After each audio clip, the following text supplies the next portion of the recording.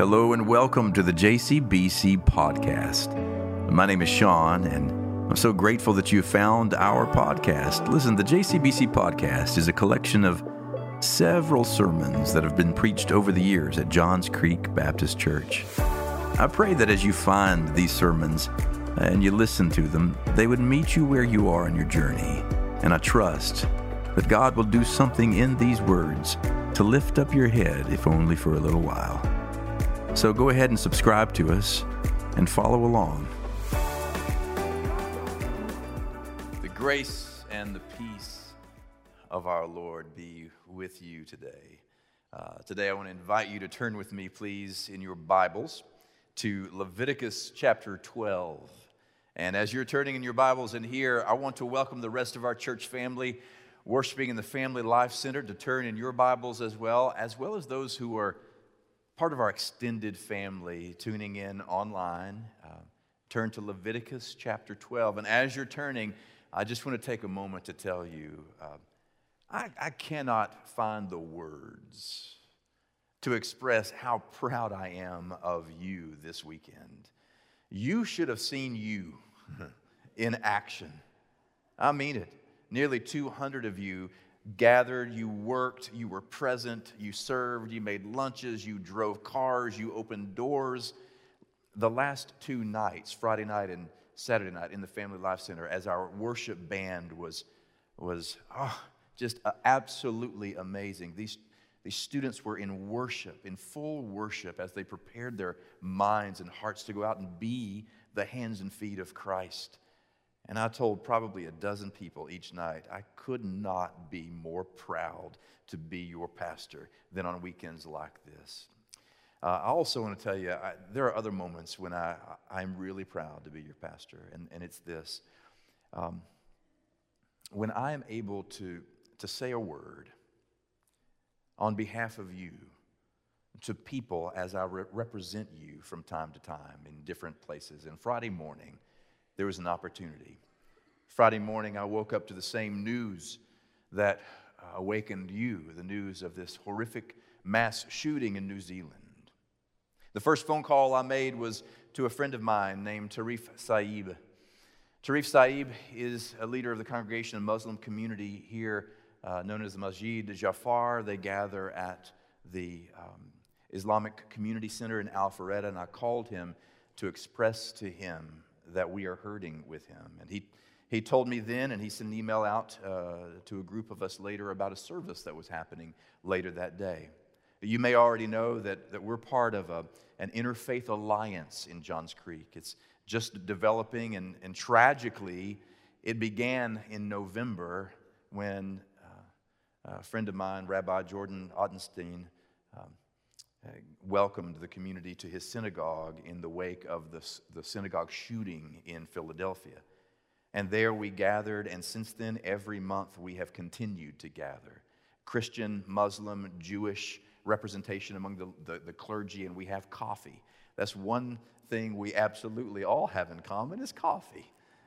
And we gather, though, and with each gathering, we learn that we have more in common than we could have possibly imagined. And we share burdens and hopes. We pray together, and we love each other. And that afternoon, an email went out that afternoon there would be a service with the Muslim community, and Tarif invited us to take part. And so we went. David White was part of the staff as well who went here with me. And I have to tell you, this was the very first Muslim worship service I had attended. We walked in, took my shoes off, as in respect to the space where we were. In fact, I kind of recommend that. It's kind of comfortable. I might start preaching barefoot. What would you think about that? The first few rows might not appreciate it, but we sat on the back and we watched everything unfold, from the ancient call to prayer to the standing and the kneeling and the bowing, and I was moved by something. And I sat on the back row there with the other clergy. There were about 7 of us maybe. And Tarif came and sat right before preaching time. He had a sermon to preach, and I was amazed at how similar many of the things were in that room. There were children crawling on the floor, bored for being there. There were people showing up late, which doesn't happen here, I know, There were people, there were clocks all over the room so that the sermon wouldn't go long. Not a Baptist thing to do, right? But they were people looking at their watches to see how long this thing. And there were mothers handing candy to kids to keep them satisfied until it was over. It's curious how similar we are. Well, we're on the back row. Sharif comes up and we sit, and he leans over to me. And they meet regularly on Fridays at 2 o'clock. And he already had a sermon planned. And he leaned over and he said, Sean, I had another sermon planned, and this wasn't it. He said, I'm going to have to wing it. And then from one preacher to another, I said, I know the feeling, and I'm praying for you. And then he stood up and gave one of the best sermons I have ever heard. He stood in front of a packed house, and his sermon was not eloquent. It was not flowery. It was not this kind of inspiring kind of high moment. You know what it was, though? It was real. It was raw. It was a mixture of a little bit anguish and a little bit anger. It was a little bit hurt and a little bit hope. And you know what I watched him do? I watched Sharif call his people to peace. I watched him call his people to nonviolence, to non-retribution, because vengeance is not Muslim in the truest sense. And I watched him deliver this appeal to them to be neighbors to the community. And then he told a story. He said not long ago, a while back, he was asked to serve on a board somewhere in Forsyth County. And later, after he had served on the board for some time, a woman confessed to him, Tarif, when I first learned that there was going to be a Muslim on the board, it made me nervous. I don't know any Muslims, and all I really knew of Muslims was what I saw on the news. All I knew were robes and turbans, which really is not quite accurate anyway. But now that I know you, you're one of the nicest persons I've ever met, and I consider you my friend. Well, he told that story, and as he's telling that story, of course, keep in mind in the back of the room, there are all these clergy. There's a Catholic priest, there are about 3 Baptist ministers, there's a Presbyterian, there's a Jewish rabbi, and he says, robes and hats. He said, I really don't know what's so strange about robes and hats. Doesn't the Pope wear a long robe? Doesn't the Pope have a big hat? And don't Jews wear a head covering and grow beards? But he said, it took her knowing me to become a friend. And then he called them to be neighborly in this community. And then afterwards, he invited us to come up and be welcomed, and he had asked me to say a word. And so to this community of grievers and those who were struggling that afternoon, I spoke on your behalf and said, on behalf of the Christian community, part of the Christian community in this area, I want you to know we are hurting with you. We grieve with you. Because what we believe at Johns Creek Baptist, yes, Baptist Church, is that when there is a threat to religious freedom anywhere, there is a threat to religious freedom everywhere. And we condemn this, and we grieve with you, and we want you to know we love you and are praying for you. And then I looked out, and there was something I saw that moved me more than anything else that afternoon.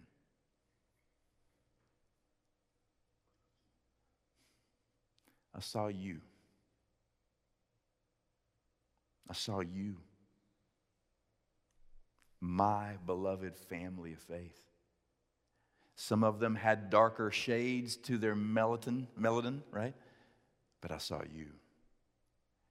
And in that packed room of grieving Muslims, I saw on their faces and read in their eyes the same thing that every week I stand and hear and see on your faces and read in your eyes, and that is, life is a little bit of a mix of beauty and brutality, and we come to spaces like this to lift it up before the God we know.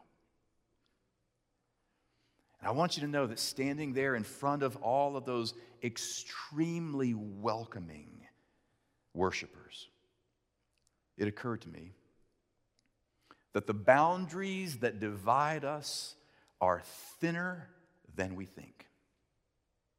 The boundaries that divide us are thinner than we think. And I began to think on that Friday afternoon, my gosh, well, I have a sermon for Sunday too, and this wasn't it. And I began to ask the Lord, what would you have me say to our people in light of these events? Is there anything in what we are already talking about that has anything to do with this? And then it occurs to me, there it is. The boundaries that separate are thinner than we think.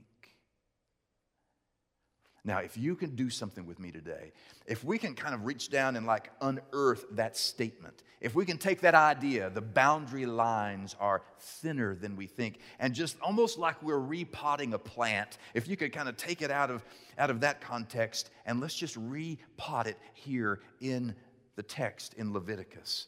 The boundary lines are thinner than we think.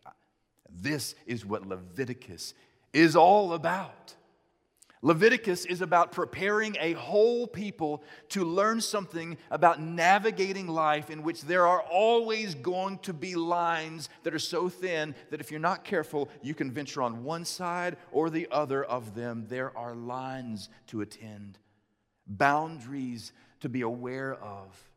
In Leviticus, it's a group of ex-slaves who now have been made free. But these are instructions that are meant to show them how to so order their lives that they stay free. How to navigate the lines, because every decision that they will make will determine whether or not they fall off of one side or another of their freedom. Will they make choices that keep themselves free? Or will they make choices that return them to a state of enslavement?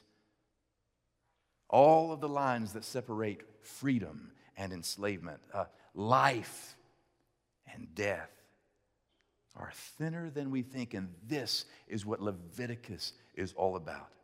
Attempting to show us that every single decision we make from the rising of the sun to the very setting of the same is about learning to navigate the very thin line between life and death, and navigate it in a way that is faithful and keeps our identity unique in the world. And one of the examples it uses is childbirth. Because for the first 10 chapters of Leviticus, it's all about building a tabernacle, and God will dwell with people, and people will dwell with God. And here are some disciplines and practices that you can put in place that allow you to experience the presence of God and be transformed by it in the tabernacle, or we're just going to say in church. But chapters 1 through 10 are all about inside the church. Chapters 11, 12, 13, and 14, where we are today, is about taking that transformation that happens inside the church and stepping it out into the streets, into the normal rhythm of everyday life. So in these 5 chapters, there's real life spoken of. Food, what will we eat for dinner? Childbirth, skin diseases, household mold of all things, and bodily discharges. All of these very human, gritty, earthy experiences. Why? Because in every earthy, human, gritty experience, there will always be a thin line for us to be aware of. And in every decision we make, every mundane, normal human decision, we can choose life or we can choose death. And to give an example of what the writer of Leviticus is talking about, he says, you know what? Think about childbirth. And beginning in chapter 12, verse 1, we hear these seemingly primitive words. The Lord said to Moses, "Say to the Israelites, oh, a woman who becomes pregnant and gives birth to a son will be ceremonially unclean for 7 days, just as she is unclean during her monthly period. On the 8th day, the boy is to be circumcised. Then the woman must wait 33 days to be purified from her bleeding. She must not touch anything sacred or go into the sanctuary until the days of her purification are over. If she gives birth to a daughter, for 2 weeks the woman will be unclean. 2 weeks during her period, as if during her period. She then must wait 66 days to be purified from her bleeding. When the days of her purification for a son or a daughter are over, she is to bring to the priest at the entrance of the tent of meeting a year-old lamb, a burnt offering, and a young pigeon or dove for a sin offering. He shall offer them before the Lord to make atonement for her, and then she'll be ceremonially clean from the flow of her blood." And then it goes on to talk about if she can't afford a lamb, she can bring a pigeon, a dove. Incidentally, this is what the mother of Jesus did. In the early chapters of the Gospel of Luke, you'll read about Mary, after having given birth, and on the 8th day, bringing her son to the temple, she enters into a period of time where she obeys the law, the Bible of her day. But what's going on here in this seemingly odd, primitive, ancient, irrelevant text, right? Well, a lot is going on. On one level, there's a lot happening at like a 5,000-foot level. It's about medical care, really. I mean, it's about an ancient attempt to take a leap forward in taking care of women. In other words, after childbirth, which is one of the most divine experiences of life, husbands, give her some space. That's part of what this text is about. Give her some space. She's not to be touched. And we're going to put all kinds of religious language on why she shouldn't be touched, but you know why she shouldn't be touched. Husbands, because she needs a minute. Give her a hot minute to relax and recover from what one of my medical friends referred to this week to me as postpartum toxic shock. Right? True. So on one level, on the 5,000-foot level, there's this thing happening. It's about medical care. It's about being safe. On another level, maybe at 10,000, there's a theological thing going on. Why is it that she needs more time to recover after she's had a daughter than a man in a patriarchal society? Well, that's a whole other sermon series altogether. You know what I want to do? I want to elevate our altitude up to about 30,000 feet. Because if you back up the camera angle, widen it long enough, wide enough to see, then I want you to see that all of these examples are an attempt for the writer of Leviticus to demonstrate that in all of life, there is a thin line between life and death. And one of the most visible demonstrations is in that of childbirth.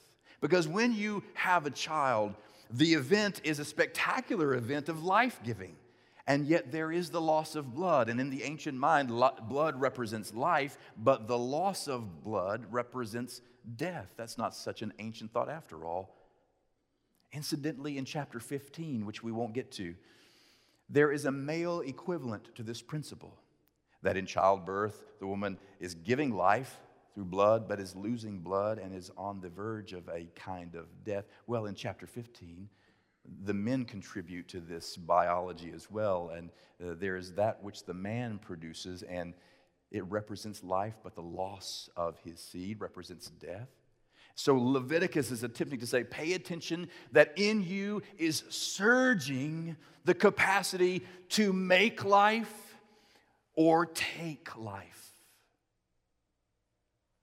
Can I tell you that there is a thin line between life and death, and you can see it?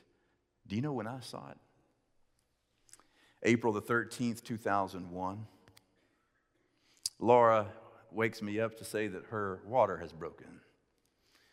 These are days when I tell stories in which I am glad she's worshiping in the other room on this particular day, out of the distance of throwing a hymnal.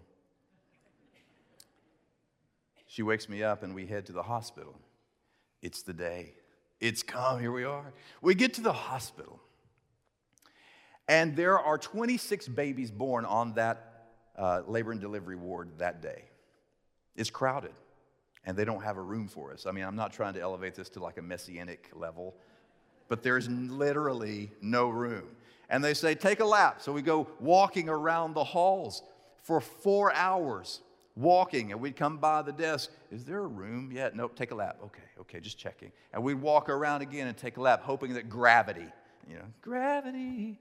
That's a John Mayer throwback, but that would take its effect and would do its thing. Eventually we get a room, and it's on. They come in, the anesthesiologist puts an epidural in her back. Good, thankfully, this is going to be a little bit more of a relief. Well, several hours into labor, the pain is getting worse and worse and worse and worse. I mean, it's getting so bad that she's like, am I supposed to be hurting like this? I mean, I've got this shot in my back. And we asked the nurse, is she supposed to be hurting like this? We got this shot in our back. I don't have any shot in my back, but So she said, well, let me check. She leans up, let me check the back. And this is the direct quote. She goes, uh-oh. All right, so rule of thumb, when your medical professional can find no better words than, uh-oh, you're in trouble. She said, it fell out. So I said, put it back in. She said, it's too late. You're at 9 centimeters. I said, I'm not at 9 centimeters. She said, she's at 9 centimeters. It's go time. And then it revs into high gear. And then we enter into the birth of our firstborn son. And I'm not exaggerating to tell you, it was a very, very, very difficult birth. There were moments when the loss of blood, the drop of blood pressure, and a number of other factors truly made us believe that Laura might not make it. I thought that my wife was not going to make it. At some point, I turned and I yelled at the doctor. I said, dude, get this kid. And he said, I'm trying, but he's stuck. And I said, well, unstick him. And at one point, I promise you, I think I might have said, you know what, just here, move. I got it. I'm a two, try to help, So eventually, at the apex of the trauma, at the apex, the height of fear and chaos, the baby comes. And the nurse, wise beyond her years, does something interesting. Immediately, she takes my son and places him on her chest. And the earth stood still. The universe tilted in. And we were closer to God than we had ever been before. Leviticus is saying, if you want to know how thin the line is between living and dying, between life and death, think of a birth. Because nowhere are you closer to both at the same time. And I say, amen. And why do I say amen? Not simply because we're talking about childbirth, because Leviticus isn't talking about childbirth. Don't forget what I've always said about Leviticus. It's not what the text says that we pay attention to as much as what the text is doing. It's not just what the text says, it's what does the text do in the lives of those who hear what it says. And remember what it's doing. It's attempting to demonstrate that every day of their lives, they will give birth to either life or death, and so will we. Every moment that you wake, every day you wake, and every moment of that day is filled with labor and delivery. Every conversation you have with people is filled with words that could bring life or words that can bring death. Every thought that you keep lodged in your mind as you go through your day, whether it's healthy or hurtful, every thought is either a life-giving thought or a life-taking thought. Every emotion that you harbor in your heart from years ago when they said that thing and she did that thing, that harbored emotion can either bring life or take life. Every relationship that you nurture, how you spend your time and where you spend your money can be a choice between life and death. What you post and tweet and like and share, and who you choose to let into your life and who you insist on keeping out of your life can be a choice between living and dying, life-giving and life-taking. And how you define the word neighbor can be a choice between life and death. And that line between the two is so thin that you sometimes can poke a hole right through it. In Deuteronomy, we hear these words: I have set before you life and death, blessings and curses. Choose life so that you and your descendants may live. God is instructing the Israelites, as God continues to instruct us, that we constantly have a choice, not just daily, but every moment of each day. We have a choice. The things we think, the things we say, the actions we take, the mercy we give or withhold is a decision between life and death.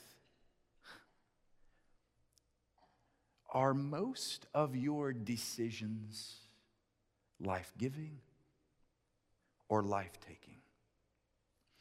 Are your daily choices mostly choices that bring life, give birth to life, right? Or give birth to death? Because our Lord said, and we hear about it in John 10:10, I came that they might have life and have it more abundantly, a life filled with reconciled relationships and hope and beauty and grace and mercy and sharing and peace. I came that they might have life. Now, I memorized that when I was 10 years old, but it wasn't until this week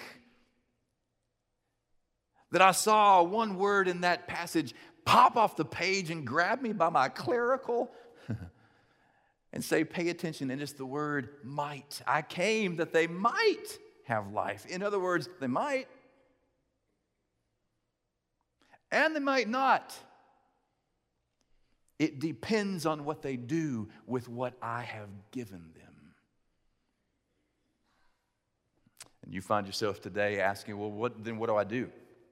I mean, so you're talking, great, I want to choose life, but what do I do if I have only chosen a trajectory of death and death-making in my relationships and in my journey? What do I do?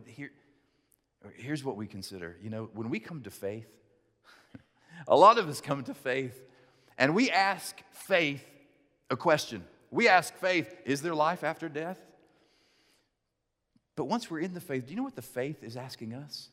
Faith asks us, is there life before death? Will you allow the life that is teeming in the risen one to rise up and teem within you? Because it will then affect every word you speak, every relationship you keep. It will affect the way you do and view all of life. So, what do? You come to a place where you recognize in confession and in repentance, Christ, I admit something to you. Everything that you have done was so that we may live not only eternally, but right now truly live. And I admit to you that while I receive that, I have chosen a way of life that so very much doesn't look like your way. I have chosen the way of death. I have toxic relationships.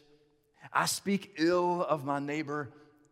I haven't forgiven the person who harmed me. I keep instead of share. I recognize that all of the decisions I make from sun up to sundown have the capacity to bring life, but I confess to you that I am destroying my own life, and God knows who else. And I am sorry. Forgive me. And show me how to choose life today. So, when we do that, the one whose name is life will rise up in you like a mighty resurrection and give you life like you've never known it. But there's somebody here on campus, I know, here or in the FLC or online, who you're saying, this sounds really good, but you don't know how much death I've experienced.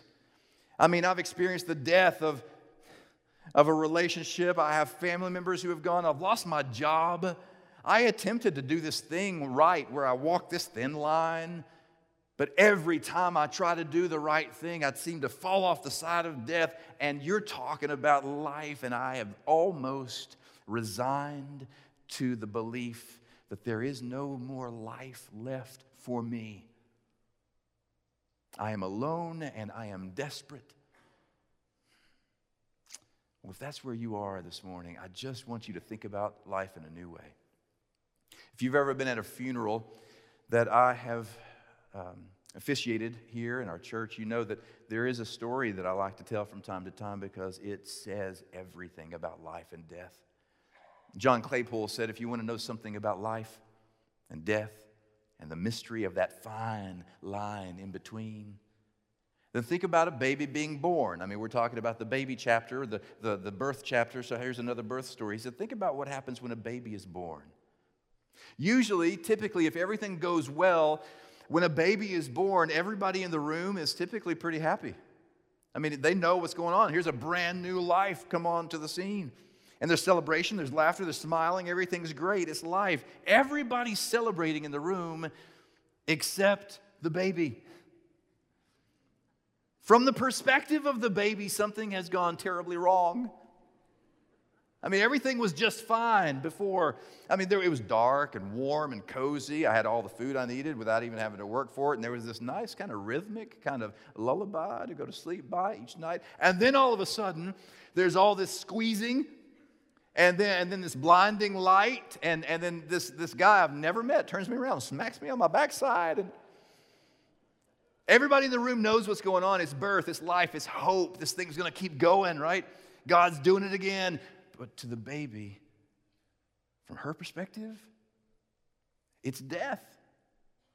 It's the death of life in the womb. It's the death of a former comfort. It's the death of everything familiar. But you and I know better. See, but sometimes that line between life and death is so thin, it sometimes blurs. Well, that baby's going to grow up, and let's say the baby grows up, and now she's applied to the university of her dreams, and she's accepted, and she's celebrating, and she's so excited because she's about to move into the dorm, and this means life. This means autonomy and freedom. She gets to do some adulting, and it's going to be great. It's life. But in the perspective of the parents, it may be something different. It may be a death, because all they can feel is the loss of the way life used to be. The house is going to be quieter. The schedule, the one that we used to complain about being so busy, is now going to be so empty there's nothing to do. And in many ways, it's the death of a thing that we once knew. And that same pattern, that thin line between life and death, will repeat again and again and again through all the stages of our lives. And so I'm here to tell somebody that if you are worried about the final death, if you fear that there is no more life after what you have already known,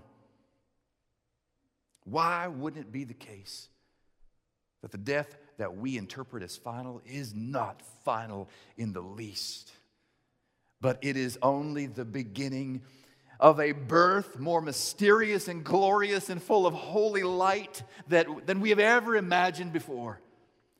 You see, that line is thin between death and life, but in Jesus Christ, it gets even more blurry than that, because the line is between life, death, and life again. Yeah, let the church say amen. Let's pray. God, we stop here for a moment just to confess to you that we are children of the light, but we sometimes walk so far into the darkness that we forget where the line is. There are days, Lord, when we long to experience the fullness of life that allows us to be free and to stay free and to be filled with joy and a sense of contentment in this life. But we recognize that because that line is so thin, we will make choices that even against our own better judgment, even against our own health, will take us into the forest of darkness, into the places where we lose life. And then our lives become smaller, and we reject rather than welcome, and we are ambivalent rather than caring, and we keep to ourselves rather than give ourselves away. But we don't want that anymore. Forgive us. Lord, somebody here, even caught up in this prayer with us in this very moment, is feeling something different. Lord, somebody may be on the very brink of a yieldedness to you that changes everything for them, and they're lacking one more measure of courage. I pray that right now your Holy Spirit would so move in them that they would leap out of their seats and come forward to yield their lives to you, even as we sing. Lord, you are the source of life, the Lord over death, and the King of life again. To you be all glory and power. Amen.